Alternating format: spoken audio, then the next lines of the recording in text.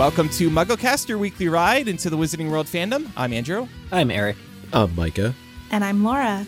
And this week, grab your painkillers and your postage stamps because this week we're talking about Goblet of Fire chapters 2 and 3, The Scar, and The Invitation. Yes, 2 chapters this week because chapter 2, kind of just a recap chapter. We'll have thoughts on that coming up. But first, a couple of announcements. One of them pretty big and very new. Laura, would you like to share some very cool news with our audience? Yeah, really excited to chat about this. So we're making history here at the show in the next week or so. Herstory, you could say. Right, her story. So in the next couple of weeks, we're going to be working on some show content as well as some content for our Patreon that is a girls' takeover. So this is going to be a first for the show, an episode with a panel of all women. So it'll be myself, Chloe, our social media manager, and friends of the pod, Pam from over at Millennial, and Meg, who has also been a contributor to MuggleCast, just both by being on the show, but also by helping us with our transcripts, as Eric plugged last week. We're super excited to do this because we're going to be able to look at female relationships in Harry Potter, as well as the different types of female representation that you see or maybe don't see in Harry Potter. And I'm so excited for us to be able to talk about this through the lenses of having grown up, being young girls starting out reading Harry Potter and grown up with the series. So I think similar to how we on this panel have had new revelations as we've gotten older, I think that we're going to be able to put a really unique lens on our interpretation. Patrons are going to be able to join the girls twice. So we will be recording the girls takeover episode on Thursday, October 19th at 6:30 p.m. Eastern time. So if you're a patron, you would be able to join us for that live stream. That episode will later be released on Tuesday, November the 7th. However, patrons get to join us a second time for a sleepover party on Patreon, Saturday, October 21st at 8 p.m. Eastern Time. This will replace the Slug Club Hangout for the month, but this is a really fun one because the sleepover is open to all $5 patrons and up. So if you're Dumbledore's Army and up, you are invited. It's definitely slumber party themed, so wear your pajamas. Bring those PJs and bring your favorite beverage of choice. Look forward to that. I am stoked. Want to be sure to give a plug to Chloe here. This was really her idea. And we're so fortunate to be able to have Pam and Meg joining us because they are members of the MuggleCast family. And it's just great to get us together as a panel. What I'm excited about is that unlike Fantastic Beasts 2, The Crimes of Grindelwald, this all-girls MuggleCast episode will likely pass the Bechdel test.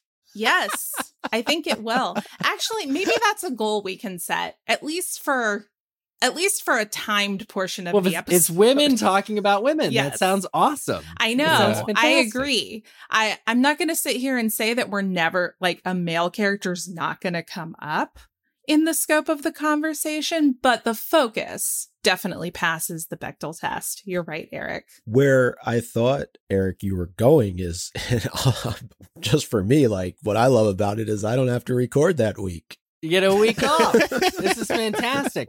No, but it's going to be great. Laura, can non-girls attend the sleepover party? Yes, everyone's invited. That's all patron. Okay. Yeah. But the girls MuggleCast, we can't show up. By design. I mean, you can listen live if you want. Yeah, you can be in the audience if you want. Okay, cool. You're welcome to be in the audience and sound off in the Discord. Okay. Nice. Yeah. No, I'm excited for it. This is going to be great. Yeah. So again, that'll be out for everybody Tuesday, November 7th, and we'll have more posts about that coming on social media. Speaking of special episodes of the show, Micah, we've got another special event coming up, right? Yeah, we just keep on hitting everybody with these fun things that we're doing. So Quizzage Live is going to be making its return on October the 28th. And given its so close to Halloween, we're going to do a couple of segments that are focused on Halloween. So we're going to do Wizarding World candy, and we're going to do some questions on James and Lily Potter, just given the significance of Halloween in their lives. But the main kind of crux of Quizzage this time around is going to be Owl's edition. So make sure specifically that you study up on your charms, potions, defense against the dark arts, and transfiguration. And thank you in advance to Nicole H., who provided these questions for us. Cut down on a lot of the work that we have to do in advance, but we're really looking forward to it. This is something I know we've talked about. We kind of popularized it during the pandemic, but it's something that we know the listeners have really gotten to love, and we're excited to bring it back. And of course, there will be prizes. We always get a great turnout to these things. And also worth mentioning, all the previous Quizzitch Lives are on YouTube. You can still enjoy all of the work that went into our previous live trivia events and in preparation for this month's. Including a Halloween one. There's a Halloween one up there. So this is like a second Halloween Quizzitch. And they're a lot of fun for us to run as well. So we're all looking forward to that. And that'll be out for everybody on October 31st. But like Micah said, the event itself will be October 28th. And more details to come there as well. And lastly, a little show announcement. This is especially for patrons. MuggleCast live recordings are going to be moving to Thursdays beginning November 9th at 8 p.m. Eastern. That will be our new time, Thursdays, 8 p.m. Eastern. Episodes will still be out at the normal time the following week, but we're moving off the weekends. We're moving the prime time. We're going to be competing against Friends on NBC and Seinfeld and whatever. The Bachelor and Thursday Night Football, bro. Thursday Night Football. But yeah, just a little update there for patrons.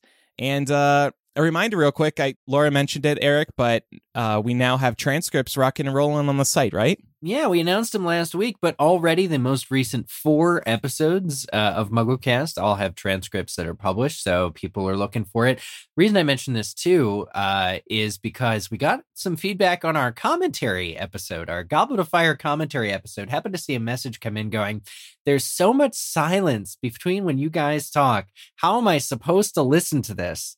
And of course, we had to listen, the commentary goes along with the movie. You can't edit that to be shorter pauses or it won't align with the movie. So I say to that person, read the transcript. It's now online. If you're interested. And everyone else who's never, ever complained about that, awesome. We love you more. Yeah, the commentary tracks are very much intended to be paired with the movie. We definitely acknowledge that you can't really listen to it without the movie. But that's why we do these few and far between. So yeah, well, that said, I thought that this particular commentary track was a loopy, fun, good time and is worth a read. Whew, that gin got to me pretty quick, I will say. It was the perfect intro to get into the Goblet of Fire chats that we are now having. Oh, and what a beautiful transition. So this week we're discussing chapters 2 and 3 of Goblet of Fire, The Scar, and The Invitation. And we are going to do 2 7-word summaries this week, and we're going to go back to one of Micah's ideas from a few months ago. It'll just be Eric and I doing this 7-word summary, and then Micah and Laura will take the next chapter. So you ready for this teamwork, Eric? Yes. Dumbledore. Sometimes. Is. On. What? The. Beach. Relaxing. Wow. Okay. So, good. I have no further comment. Good. All right. We did it. We summarized this chapter. Great job, guys. Yes, I guess you're right, Eric. Not much happens in this chapter. This is a recap chapter. It is a chapter, Eric, that if you had made it to, last week you were talking about how you read chapter 1 of Goblet of Fire and you hadn't read any other Harry Potter books and you were like, what is this? I'm out. If you had gotten to this chapter, maybe you would have continued reading the book. Do you think that's fair to say? It's really hard to say because this chapter then the recap where we're like, oh, thank God there's no recap in this book. This is just kind of recap. And it kind of, the writing is still a little hokey, kind of like Harry's picturing his friends in his head, what they would say to his thing and downplaying his own misery and suffering. And I don't know, it's really hard to say because this is also not your standard action happens chapter. Maybe when I was in 7th grade, I wanted an action happens chapter. So this was still not that. And it's possible that I should just say, you know what? It wasn't for me in the year 2000. It wouldn't be until 2001 that I would like Harry Potter. Micah, I know you feel like this chapter is in line with something we've heard over the years. A bit. We've heard over the years that the author felt very rushed in terms of writing Goblet of Fire. And in a chapter like this, I thought that came through, like maybe the first time or the second, or before even learning this, right? Before we ever even heard that she felt rushed writing Goblet of Fire, maybe you just kind of page through it. It's a quick recap chapter. But with that kind of in the back of our minds as we move through this book, it'll be interesting to note moments where maybe the plot feels a little bit rushed, or there's chapters that just 2 and 3 could really have been combined together into one chapter. There was no reason to have these as being two separate chapters. I know I called it a nothing burger of a chapter, but it really is. If you're a Harry Potter fan that has read the first 3 books, it's nice to get a little bit of a refresher, but it doesn't move the needle for you really at all. It's not an action happens chapter. Yeah. It also feels very out of step with the pacing of the chapter that came before it. I had kind of forgotten about this, but reading this chapter immediately after the Riddle House feels so jarring. Like, yeah, we have this really great mystery being set up. It's macabre and there's little breadcrumbs being dropped throughout and you're trying to figure out what everything means. And then it's like previously on Harry Potter. Like, and so jarring. Yeah, and yet it is the obligatory, like you can't, if the book itself didn't have these little things about Voldemort killed Harry's parents and Sirius Black was his godfather, you would kind of be lost, by the wayside, right? As a non-recurring, saying people made it past the first chapter, which I did not. You kind of do need these little breadcrumbs, right? To understand the overall story. I do like what Laura is saying, though, is because right in the first chapter of Goblet of Fire, you get the payoff from the ending of Prisoner of Azkaban, which is Pettigrew and Voldemort together, master and servant reunited, and then it's like it just completely drops off. Yeah. And the action isn't there. But one of the things I went to an interview that the author did shortly after Goblet of Fire was released, and there's some interesting quotes here I thought we could talk about. She says, "The first 3 books, my plan never failed me, but I should have put that plot under a microscope. I wrote what I thought was half the book, and huge gaping hole in the middle of the plot." She's referring to Goblet of Fire. "I missed my deadline by 2 months, and the whole profile of the books got so much higher since the 3rd book, there was an edge of external pressure." Now, there's also the movies to consider here that are in development and how fast that she is writing in comparison to the movies being filmed and ultimately released. She had to keep up with that. Well, and I think also her publishers were probably pushing her as well. And I seem to recall that after this book, she started to work on her own timeline. She was like, I need to work on my own schedule. When it's done, it's done. And that's why we ended up seeing a 3-year wait between 4 and 5. Yeah. And I mean, if you think about it, even just the fact that the first 3 Harry Potter books came out a year from each other and the 4th book did the same. The 4th book is twice as long. Yeah. Page count wise. That shows you that's everything you ever need to know about how stressful this must have been. And yet the book still turns out really, really, really good.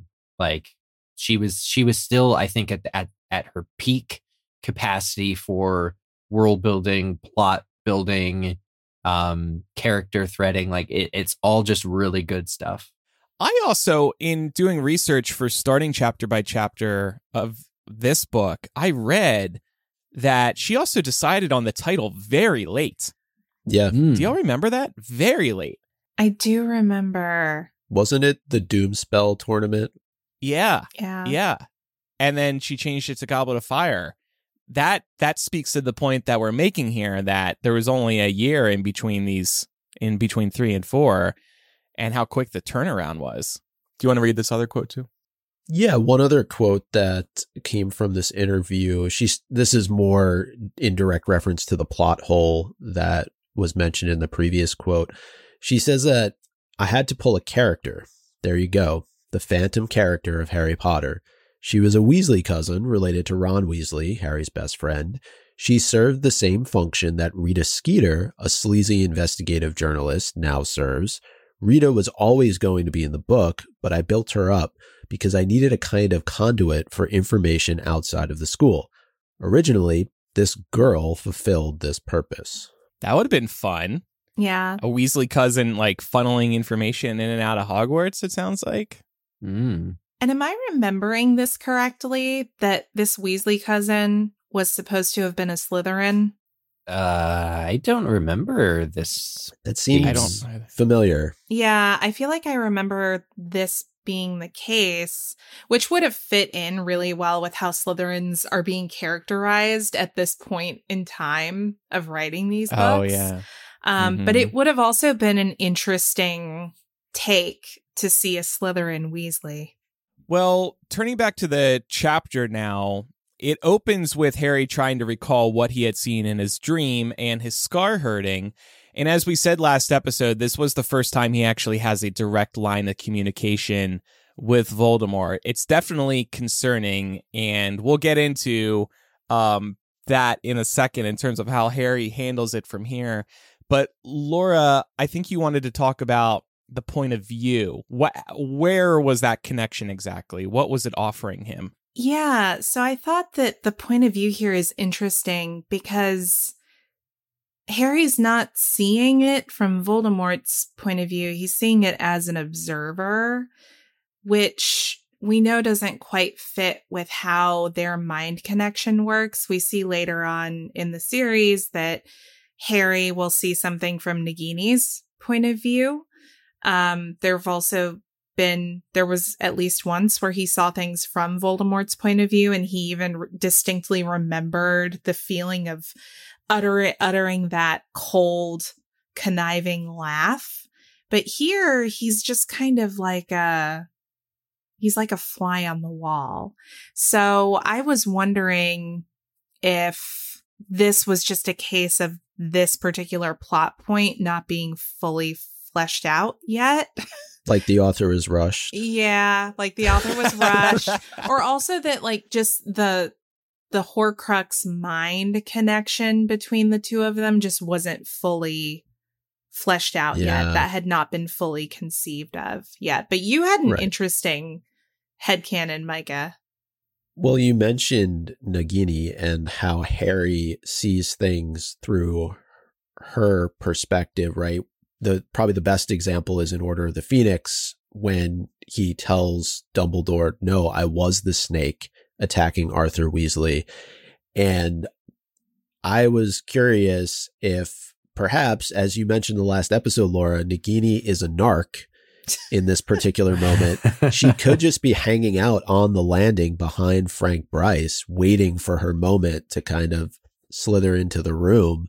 Could Harry be seeing this through her perspective very early on, and he just doesn't know it? And I think it's a kind of mix of what we've all been talking about. Yeah. I don't think the Horcrux connection has been fully fleshed out, and we see it obviously in Order of the Phoenix. But yeah, I thought that could have been a cool theory to throw out there. Yeah. I love it. I love that. Yeah. Honestly, it's ambiguous like where his point of view is coming from, enough that I think we can declare canon. Honestly, I love this. On what? All of it? Yeah, on Harry seeing this from Nagini's point of view, even though it's True, all of it. Because it talks about what the dark side Of course, it's all true. I declare cannon! Ooh, sounds like Chicago out there. We have the example given in the book is that Harry has seen what Voldemort currently looks like. And that's not possible if the dream is coming through Voldemort's eyes the way that Harry later experiences Death Eater meetings between Voldemort and the group. So, Nagini being able to see Wormtail and Voldemort and the Muggle, the Nagini perspective is my favorite kind of headcanon now. Yeah, same. Even though he is not conscious of being in the body of a snake, like he is later, where he feels kind of moving around. So the Horcrux connection is either just getting started and is weak enough that Harry doesn't feel snaky. I think that that's all very reasonable. And then the other aspect is the last chapter has a lot of backstory too, of the war and Little Hangleton and Great Hangleton. It's not like Harry's getting that history lesson in his dream. Harry's dream probably picked up closer to the time when Frank arrives inside the Riddle house. Another line we wanted to call out here, and again, this is a recap chapter. This line, I think we all read this and thought the same thing. The line goes, Harry was used to bizarre accidents and injuries. They were unavoidable if you attended Hogwarts School of Witchcraft and Wizardry. Basically admitting, midway through the series, the whole school is a what? Starting to sound like a security nightmare. Security nightmare! This story is being told by a third person omniscient narrator, right? Who has access to all of Harry's thoughts and feelings. But it's very clear that there are points where the author's perspective comes through. And I think we see that in the next chapter, especially around some of the comments made about Dudley. Yeah. Where it's okay, so not only does Harry know this, but the author is acknowledging it too. Security nightmare. So then Harry starts wondering how Dumbledore, Ron, and Hermione would react to being informed that his scar was hurting. And he does think that Hermione and Ron would be concerned. And while he does suspect that Dumbledore is on a beach over the summer holidays, he doesn't think about how Albus would actually respond to the news that his scar was hurting. So I'm wondering, and we're dropping all the sound effects this morning, what if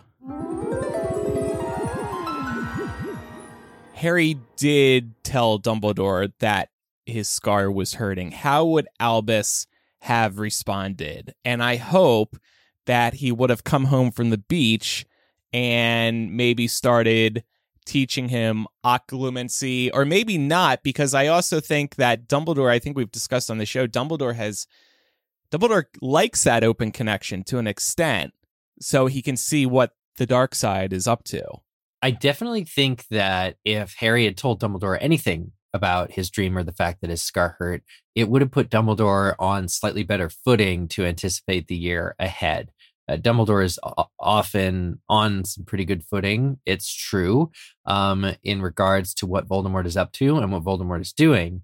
But I think it would have resulted in at least a follow-up conversation between Dumbledore and Harry, maybe at start of term. Maybe he wouldn't have shown up on Privet Drive that night to ask him follow-up questions. But I think that Dumbledore really would have wanted to know what Voldemort was talking about in Harry's dream. And I think you're right, Andrew, to bring up occlumency. I think even though he's trying to foster that connection and wants to leave it open a little bit, there might be certain little things that he would help Harry with in case it happened again, or he would try and prompt them to happen again. He would maybe try and increase that connection so that he could essentially do what he does at the end of the book, bring back the Order of the Phoenix, kind of prepare for softening Fudge's position on Voldemort coming back. If Harry even lets the word slip like Bertha Jorkins, and then Dumbledore immediately knows kind of more than Fudge about what happened to her and can begin to really unravel the plot. So I think Harry should have told Dumbledore. And Dumbledore does say later in the series that he knew there was a connection between Harry and Voldemort as early as Harry's first year at Hogwarts. And he did suspect a connection by the end of Chamber of Secrets. he should already be concerned. And I guess he would be further concerned if he heard about what was happening here. At least give Harry some lessons in pain management or something like that, so he doesn't have to deal with the headaches. Well, similar to what Eric said about Dumbledore being on better footing for handling the events of the year, I just think that if Dumbledore knew about this and knew about Harry's dream, he might have foreseen what would come out of the Goblet of Fire. He might have put 2 and 2 together there. Definitely. And the thing with Harry when he wakes up is that he goes through what most of us go through in that he doesn't remember everything, right? So, and Eric, I don't know if this is what you were getting at. Like, is there some kind of magic that can be utilized to show the full scope of the dream, especially if he's reaching out to somebody like Dumbledore, whose magical ability is, he can do pretty much anything. So I think that, and this is also the first time Harry has gone through something like this, right? So he's probably pretty scared. And I don't know, like I felt for him. Like I feel like we've all kind of been in that situation where we experience something and then we're not really sure if we should tell anybody. And then if we should, who do we tell? Right? Is it our friends? Is it our parents? Is it somebody else who can help us out? Like a family member, maybe a new. Oh, wait, I have a new godfather. But yeah, I'll say that, like Harry's self-doubt. You're exactly right, Micah. We've all gone through it.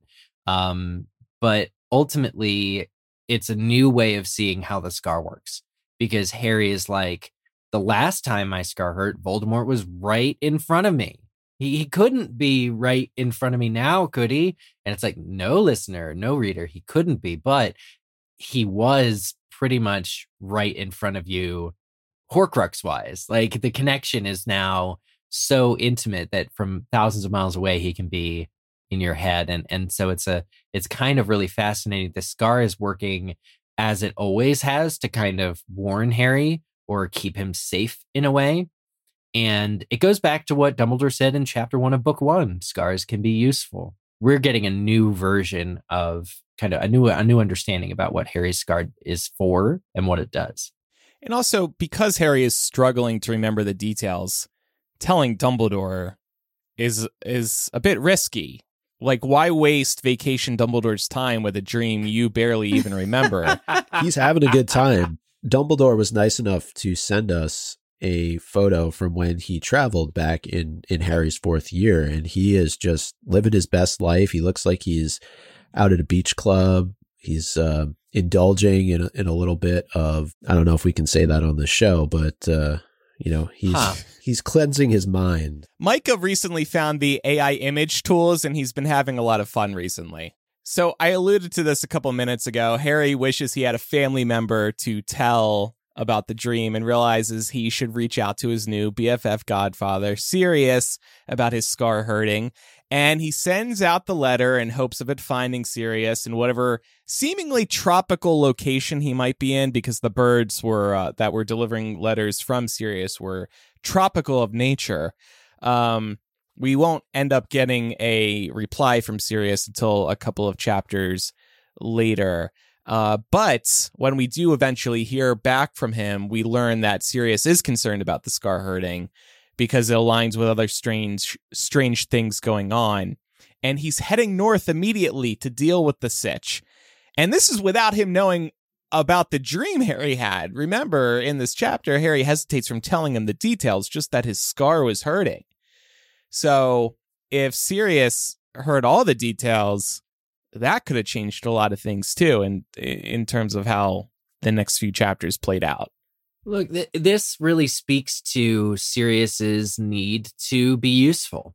He sees an opportunity here to, yes, he's running from the law. Yes, it's a big deal that he doesn't get caught, and that's self-preservation and all that nonsense. But as soon as there's an opportunity for Harry, to be kind of saved by him or given him more info, or just, he puts himself a little bit at risk by going back up north where there's more wizards looking for him.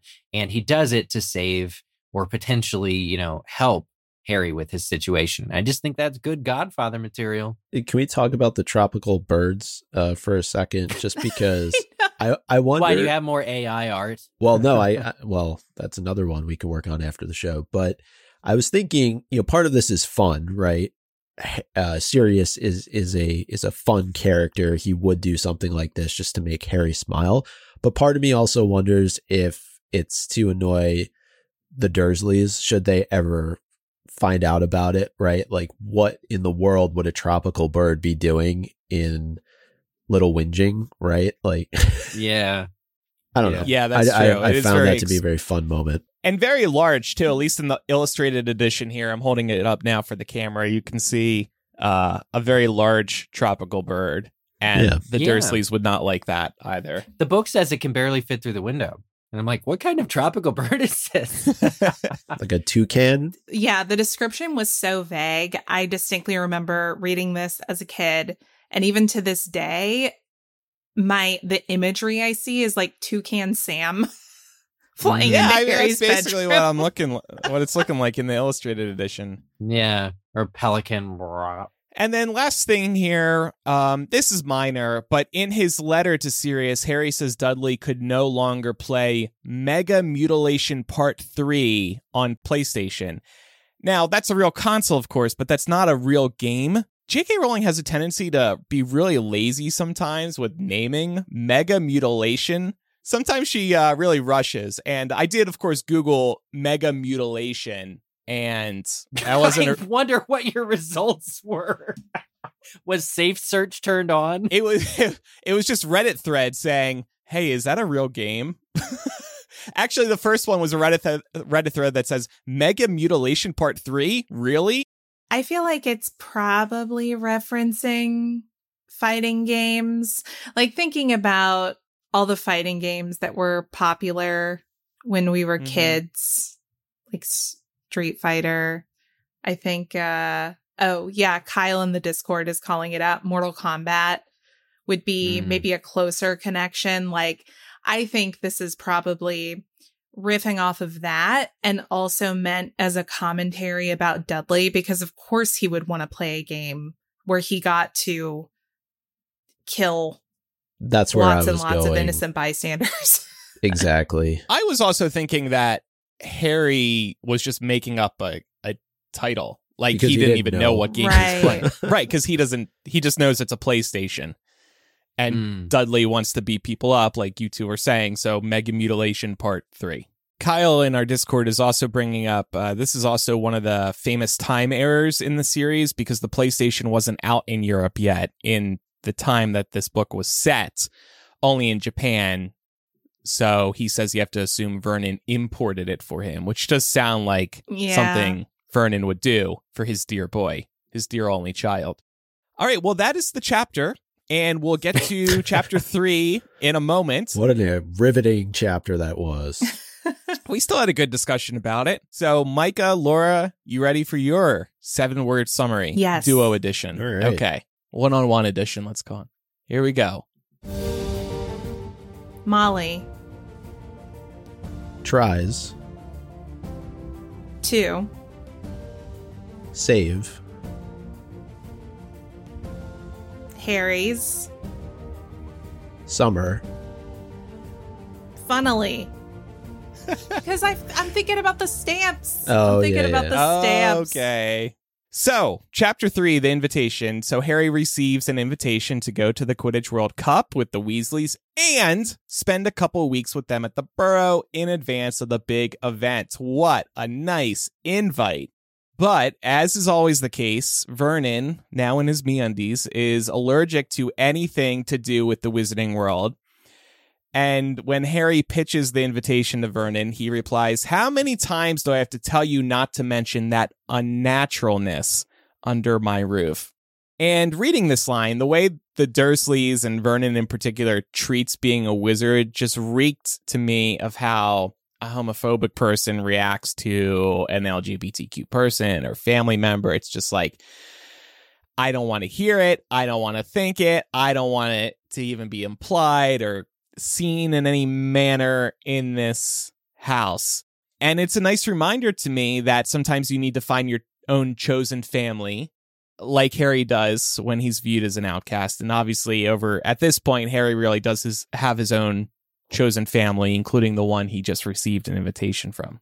Yeah, by book 4, it shows us that this relationship is not going to get better between Harry and his relatives. It's a pretty safe bet because right now we see Harry leverage the connection with his ex-con godfather to just get some basic necessities like food, or rather, their permission to be able to do his school booking at night. So I just think that it's clear, especially by now, that you're right, Andrew. These are the wrong people for Harry. They are not his, they're his family, but not his found family. He needs to find better people who do better and surround himself with them. Definitely.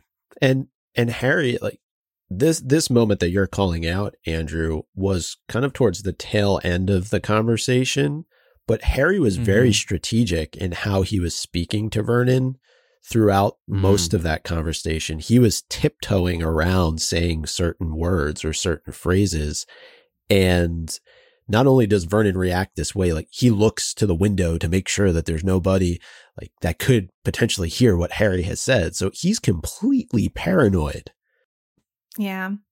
I also was thinking about the comparison you made, Andrew, about the Dursleys really reacting the same way that a homophobic person would react to an LGBTQ plus person. And it made me remember the fact that the Dursleys literally forced Harry to live in a closet for the first 11 years of his life. So that's just another like added layer of interpretation that we can put on this. But I also could see us taking it broader and saying it's reflective of how prejudiced people in general react to anything that doesn't meet their standards of normality. Yeah, I mean, Vernon is asking kind of follow-up questions about this letter that arrives, including, who is this woman that sent it? But then when Harry tells her, he insults Molly. And, then he asks, what is Quidditch? What is Quidditch? Sorry, I'm never not Quidditch is the trivia I do it all game the time from now too. MuggleCast. Yeah, it's your fault. Just really. So good. Thank you, Kyle, for giving us the gift of Quidditch.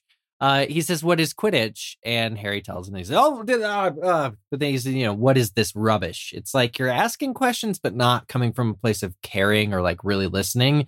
Vernon is just trying to make sure that it doesn't affect him, that he doesn't have to get anywhere near it. Well, yeah. And there's also, you were mentioning Molly, that he references her as a dumpy sort of a woman. And Harry notes how that, is, comical coming from somebody like Vernon, but it just shows you the lack of self-awareness that the Dursleys have. And we're going to talk more about that when we get to Dudley and everything that he's going through, but they're just so caught up in themselves that they can't really see their own true reflection in the mirror.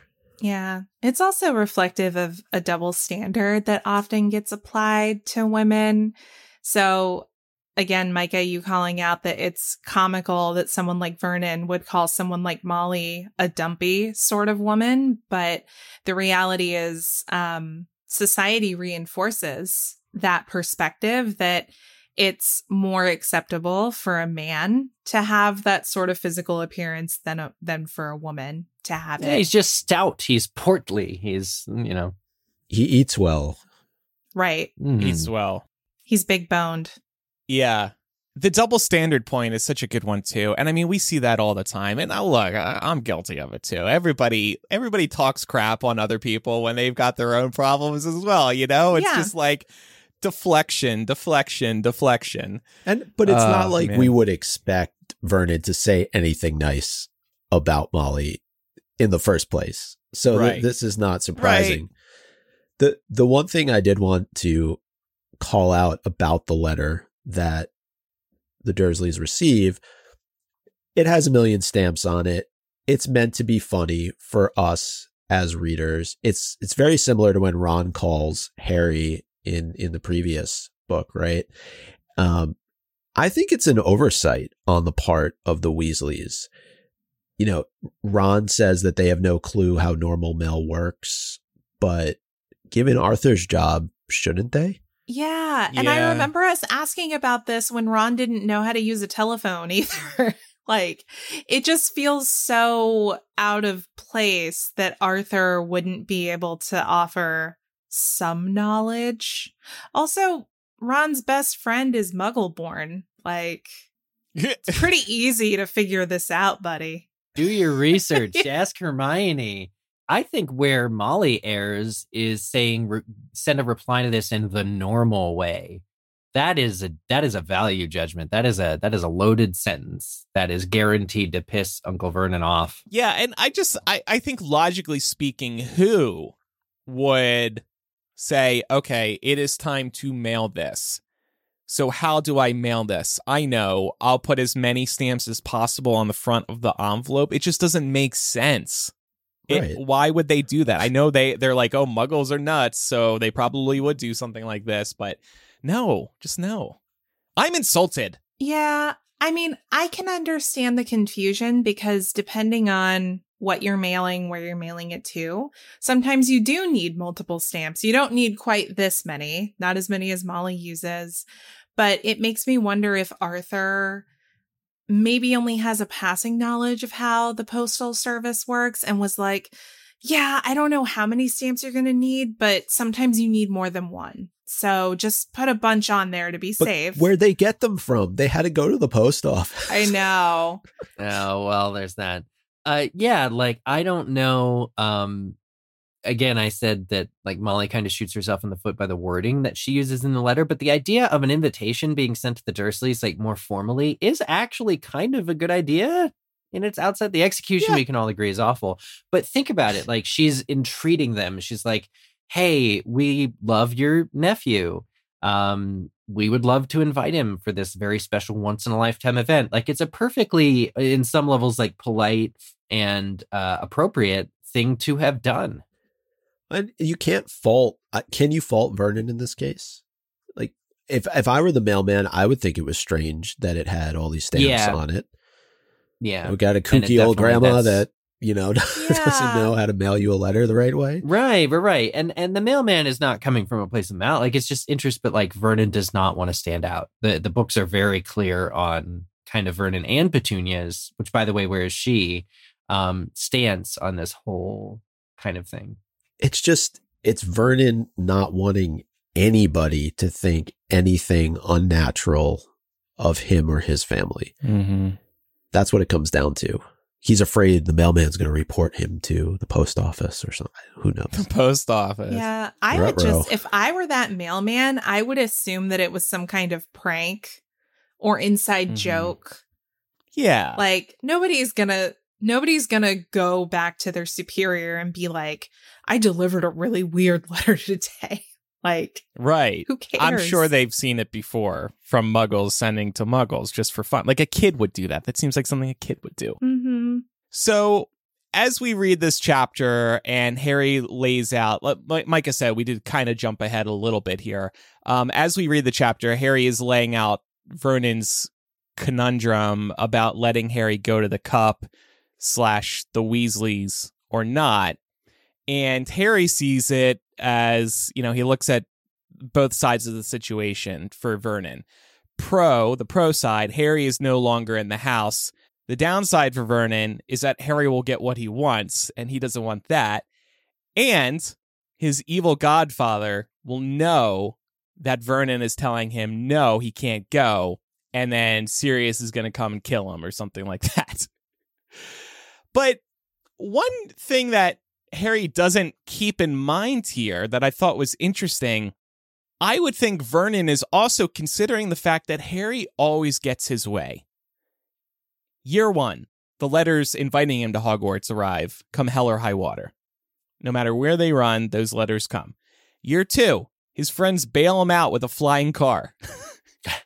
Year 3, his magic pushed him to extremes because he was being treated poorly.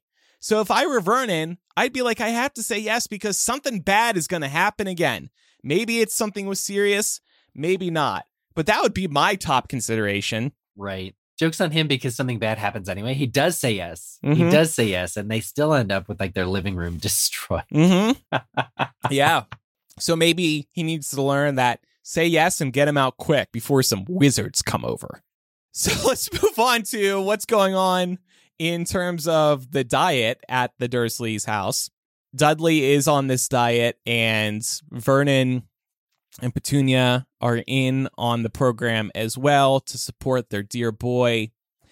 Harry, meanwhile, and Harry's in on it too. However, Harry is hiding a bunch of wizarding treats up in his room. And I was wondering, Dudley is surely desperate for the good stuff, the real candy, the sugary sweets, all the unhealthy stuff. Would Dudley have wanted to become a wizard if Harry secretly gave him some of those delicious wizarding desserts? I have to think Dudley is absolutely hating this healthy diet. He would do anything to get back to cake and all that. Mm-hmm. This could have been a bonding moment. It could have. I don't know if he necessarily would have gone the wizard route, although I'm sure there's part of Dudley that thinks it's cool that Harry is a wizard, even if he doesn't admit it out loud. But I do think this could have been a perfect opportunity for Harry to form some sort of relationship with Dudley, right? He has all of this good food for Dudley to eat that Dudley would be over the moon if he could get his hands on some cookies or some cake. But I think it's also how Dudley has treated Harry over the years, and he doesn't want any of it. I think that there's a great non-zero possibility that Dudley would have seen Harry having sweets and turned him in for good favor to the other Dursleys. Because remember, one of the few things, I know what a narc thing to do. He's worse than Nagini.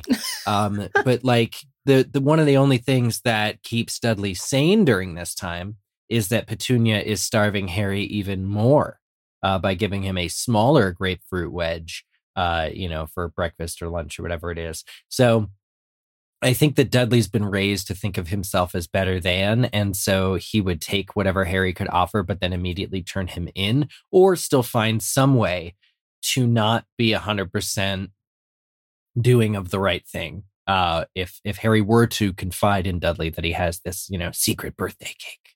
I think the Dursleys would have rewarded him with a sweet for reporting the sweets. Mm-hmm. An eye for an eye. Ooh. I think Dudley would have stolen all of Harry's treats and told Harry, go and tell my parents whatever you want. Who do you think they're going to believe? You or me?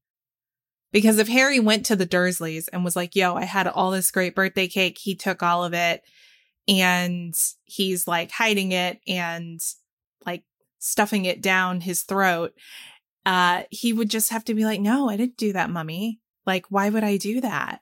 And Petunia would be like, oh, my little Diddy Dudleykins, like, you would never do that. So they would probably punish Harry in some way by like locking him in his bedroom or throwing him back in the cupboard under the stairs. I just don't see this not backfiring on Harry. It would have been an interesting test run for Harry to just kind of leave Hagrid's rock cakes outside of Dudley's room and see what happened. But I love that Harry does this. Like, he sends out an APB for cake and food to be sent to him from all of his friends all over the world. Help me! Yeah. But I'm curious, what is it? Like, we talk about how poorly Harry is treated. You mentioned the smaller grapefruit wedge, but I'm just envisioning this kid going back to his room, closing the door, opening the floorboard, taking cake and whatever else he has there out to eat at 14 years old, just so he can nourish himself properly. Like, it's a very sad set of circumstances. Floor cake. Delicious. Who doesn't want a piece of floor cake right now? Well, I have a question about this floor cake. How are all of these perishable food items lasting so long? It's noted that Harry literally receives 4 birthday cakes in response to his plea for help. And he's storing them. First of all, how big is this floorboard that he's storing 4 birthday cakes and a host of other treats under there? But also, how long is this food lasting? And it made me wonder, is there some kind of charm to preserve food for extended periods of time so that wizards don't have to worry about their food going bad? There You would probably think is, so. but Harry can't perform that charm. It would have had, because, that'll flag the No, ministry. but other people were making them, so Well, right. So he would have had to say, send me, stuff and make sure that it can last a while, that kind of thing. Because I can go through 4 birthday cakes pretty quickly. I think it's like before it expires. I've had to do that before. But do you keep them under your floorboard is the question. No, and that's the other thing. Look, there's spiders and all sorts of friends that could come and eat that cake as well. How do you keep it? Oh, there were spiders in Harry's cupboard. I know. Muggles have unfortunately perfected the arts of preservatives, and I'm sure wizards could do something similar I'm sure. as well. But I don't know. I was reading about him keeping cake and stuff underneath the floorboards, and I was like, do you want ants? Because that's how you get ants, man. Or can you give us some tips so that we can do that too? Yeah. I'd love to keep some cake in my room. Yeah, Kyle pointed this out in the Discord as well. But what would so Ron probably didn't make the birthday cake himself, because the book says that he gets cake from Ron, Hermione, Hagrid, and Sirius all send him cake. Ron did not bake that cake. So what did it? I mean, maybe he did. Maybe people are saying this is Ron assassination, but what would the request have looked like to Molly for Ron to be like, Harry is asking us to send food? That would have, I think, she would have dropped all pretense of propriety and not sent this lovely invitation to the Dursleys. It would have been another rescue mission, Fort Anglia involved if they still had it, kind of escape attempt. How did Ron either sneakily or otherwise convey to his family that Harry's asking for food? Because that's a huge red flag. Yeah. Well, he does note in the letter that he sends Harry, ask the Muggles, and if they say yes, we'll come get you tomorrow.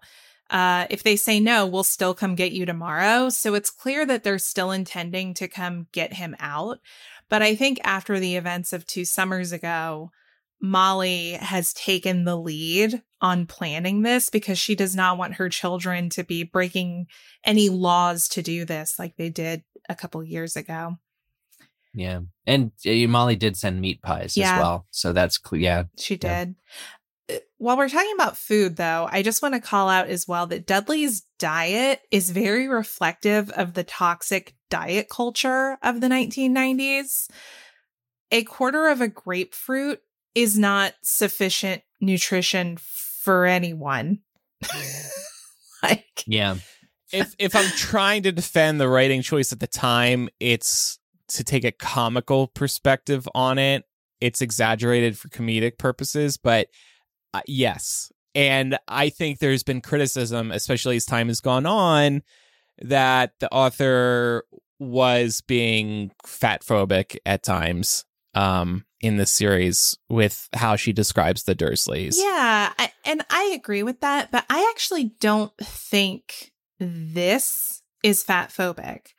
I feel like this is a commentary on diet culture of the time, as I said, because there are legitimately, you can look it up, there are diets that have in the past, and in some cases still do, suggest these types of extreme measures that are not sustainable in the long term. And it just reminded me of a lot of the commercial advertisement that we saw around, lose weight quick diets, flash diets, and the kinds of extreme measures that people were encouraged to go to drop weight quickly. And that's what's being put on Dudley here, right? Because the Dursleys aren't educated about the right way to do this and the healthy way to do this. So they're just trying to do it quick. I think all of us can still visualize the magazine covers at the food store checkout aisles. Yep. The promises they were making and Yeah, still lose do. 10 pounds in 30 days type stuff. Yeah, exactly. I will say there is no reference, at least in this chapter, about Dudley engaging in any physical activity, which would help certainly with a lot of what he's dealing with.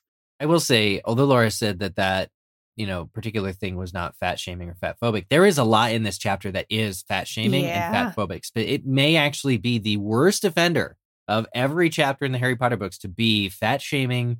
The level of comparisons that the narrator is drawing are really offensive to reread. And it's just pretty egregious looking back on it. Like, wow, she actually just compared Dudley's weight to that of a baby killer whale. Like, really? How does Harry know what a baby killer whale weighs? Like, it's just for effect. And the fact that the school doesn't have a uniform big enough for him, right? That's also brought up in this chapter. Mm-hmm. And that's why the school nurse makes the recommendation to Petunia. It's just something to be going on with the Dursleys, something that they are engaged with so as to not to give Harry their full attention. But it's unfortunate kind of reading it back going, ooh. Yeah. And there's that whole weird comment about Dudley had finally achieved what he had been threatening to do since he was 3 years old. Become taller than he was wide. Or wider than he was. Or the opposite, becoming wider than he was tall, or as wide as he was tall. And it's like, what 3-year-old is threatening to do that? It was definitely an interesting choice. Yeah, and I think we can apply what we've talked about as it relates to a lot of other characters to Dudley, in that he's a condition of Petunia and Vernon, right? He's a reflection of how he's being raised. And I think we see multiple times in this series how Petunia is just in complete denial about her son. And I wonder if she's looking across the table and making comparisons to Harry, maybe much like her parents made comparisons between her and Lily.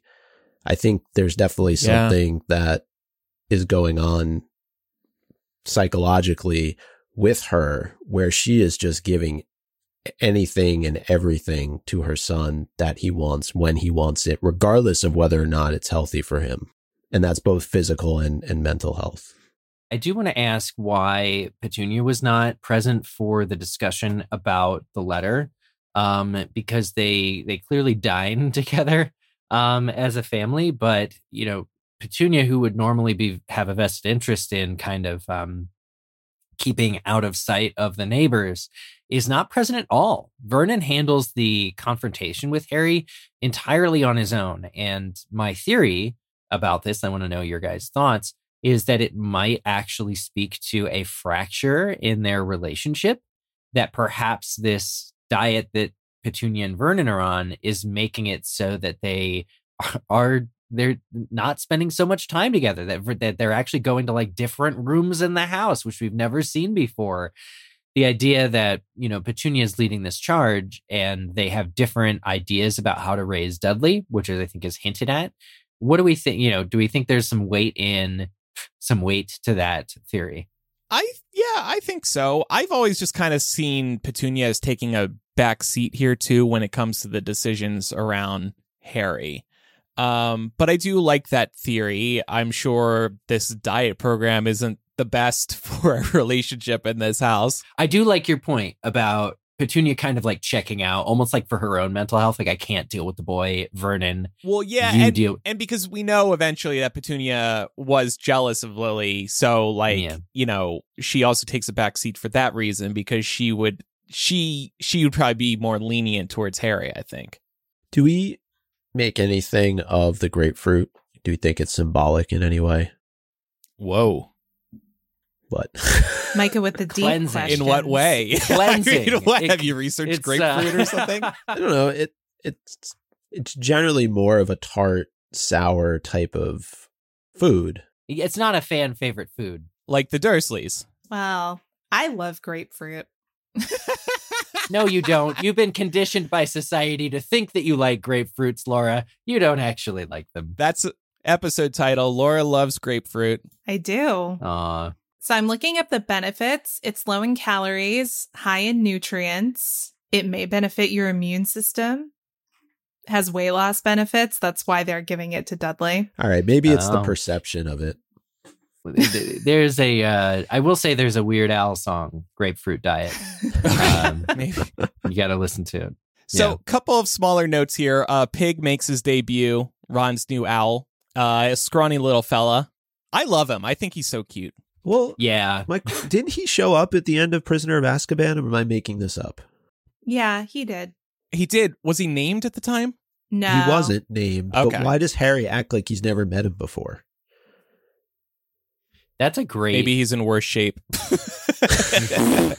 That's a great question, actually. No. Because Harry's right. acting like he's little... seeing this thing for the first time, but the whole, like, remember Ron takes him and lets Crookshanks sniff him? Mm-hmm. It definitely was at the end of the last book. So, Yeah. Look, sometimes you forget somebody or some creature. It happens. There are certain things in these last two chapters where it's like Harry all of a sudden just forgets everything that he knew about the wizarding world. Like, he literally is like, oh God, I wish I had someone like a parent. And then it's like, eureka, I have a godfather. Like, so there is a lot of that going on, and it's all in the service of giving that recap so that someone who didn't read the first three books isn't completely lost. yeah. I'm sure that was a requirement by the editor. So also, Percy now works for the Ministry. We're learning about that for the first time. More to come there. And I think that's it for the chapter. Mm-hmm. Okay. Yeah. 2 quick ones, 2 shorties. 2 shorties. And now let's turn to MVP of the week. And I'm going to give it to the Weasley Super Kind Invite. I just love it. Not only is it an invite to the Quidditch World Cup, but also an invite to their house. Oh, so nice. I am giving mine to Sirius Black. Hello, because he stopped what he was doing, lounging on some beach somewhere in a tropical climate, and gathered the ingredients to make Harry a killer birthday cake. I'm going to give mine to Ron. He's a real one, man. He was vowing to come break Harry out of Privet Drive again if the Dursleys said no. And I just got to give it up for the mailman. I mean, just a thankless position that he is in, and he delivers this letter. He delivers the super kind invite, Andrew, that you made your MVP. So there you have it. Next week, we're going back to the Burrow with Goblet of Fire Chapter 4, Back to the Burrow. And now it's time for Quizzage. Last week's question. In opposition of his new diet, what did Dudley throw out the window? The correct answer is his PlayStation. So, correct answers were submitted. Here we go. By Andy, Bored on the Bus, Chocolate Chip Dumbledore, Dudley's tortoise. Draco's heart is the color of Bellatrix's knife handle, black. I don't know what that means. Glory Dolphin, High Fructose Corn Syrup. If the wand chooses the wizard, does the knife choose the house of? So many knife ones. Jeez. Joyoti, Luke the 12-year-old, Norwegian Blue, Beautiful Plumage. Pumpkin Spiced Butterbeer, Super Mega Foxy Awesome Hot. The Hogsmeade Mead Maker. The turtle was probably thinking, quote, thank God he's gone. And time-traveling Dudley, who has at least learned not to throw tortoises. Anyway, thank you all to those who submitted this week's Quizzitch answer. And here is next week's Quizzitch question.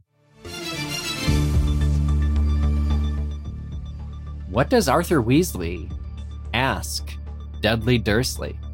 Ooh. The two are meeting next chapter. Ooh. Meeting of the Minds. Such a fun chapter. It's a good chapter coming up next week. So we're taking submissions over on the Quizzitch forum on the MuggleCast website. Visit mugglecast.com/Quizzitch or click on Quizzitch from the main nav. One thing I just wanted to say about this particular moment, it goes back to a lot of what we were talking about during the episode. The fact that Dudley can take something of value like his PlayStation and just throw it out the window like it's nothing. It speaks to the character of the Dursley family overall. It's like, this is a high-priced item that I'm sure any child would love to have, and Dudley is just throwing it out the window like it's nothing. Definitely. You know how hard it was to get the new PlayStation 5 a couple years ago? Mm-hmm. I would never throw that out the window. Or get the regular PlayStation a couple years early. Right. Imported. I just think about how my parents would have reacted if I threw an expensive electronic out the window. It would not have been pretty. I'd say you'd be eating grapefruit for a week, but you like grapefruit. I so do like you'd be eating grapefruit. something you That don't would like. be a punishment. Yeah, at they all. wouldn't let me have grapefruit. They'd be like, no grapefruit for you. I wonder if Mrs. Fig took it and she was just playing that game that he's not allowed to play anymore. Oh, that'd Do you be think- fun. Do you Mega think she's a Mutilation gamer? 3. She seems like a Probably gamer. not. No?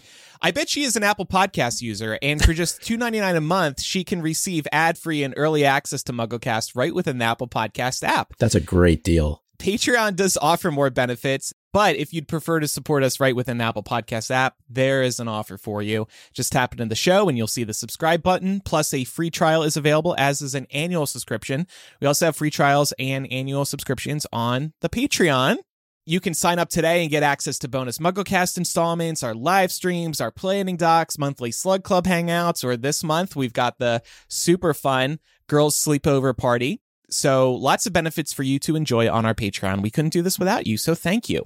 If you're enjoying MuggleCast and think other Muggles would too, tell a friend about the show. And we'd also appreciate if you left us a review in your favorite podcast app. And we love reading those reviews too. They warm our hearts. Thank you in advance for leaving a review. And last but not least, don't forget to follow us on social media. You definitely want to do that if you're not already, because you got to keep on top of these exciting announcements that we have, like the girls episode and Quizzitch Live. We'll have more details there as they approach. We are MuggleCast everywhere. Instagram, Facebook, Twitter, TikTok, Threads. That's everywhere for us. Sorry, we're not on Snapchat. And LinkedIn. We're on YouTube. Thanks, everybody, for listening. I'm Andrew. I'm Eric. I'm Micah. And I'm Laura. Thanks for listening. Bye, everybody. Bye. Bye.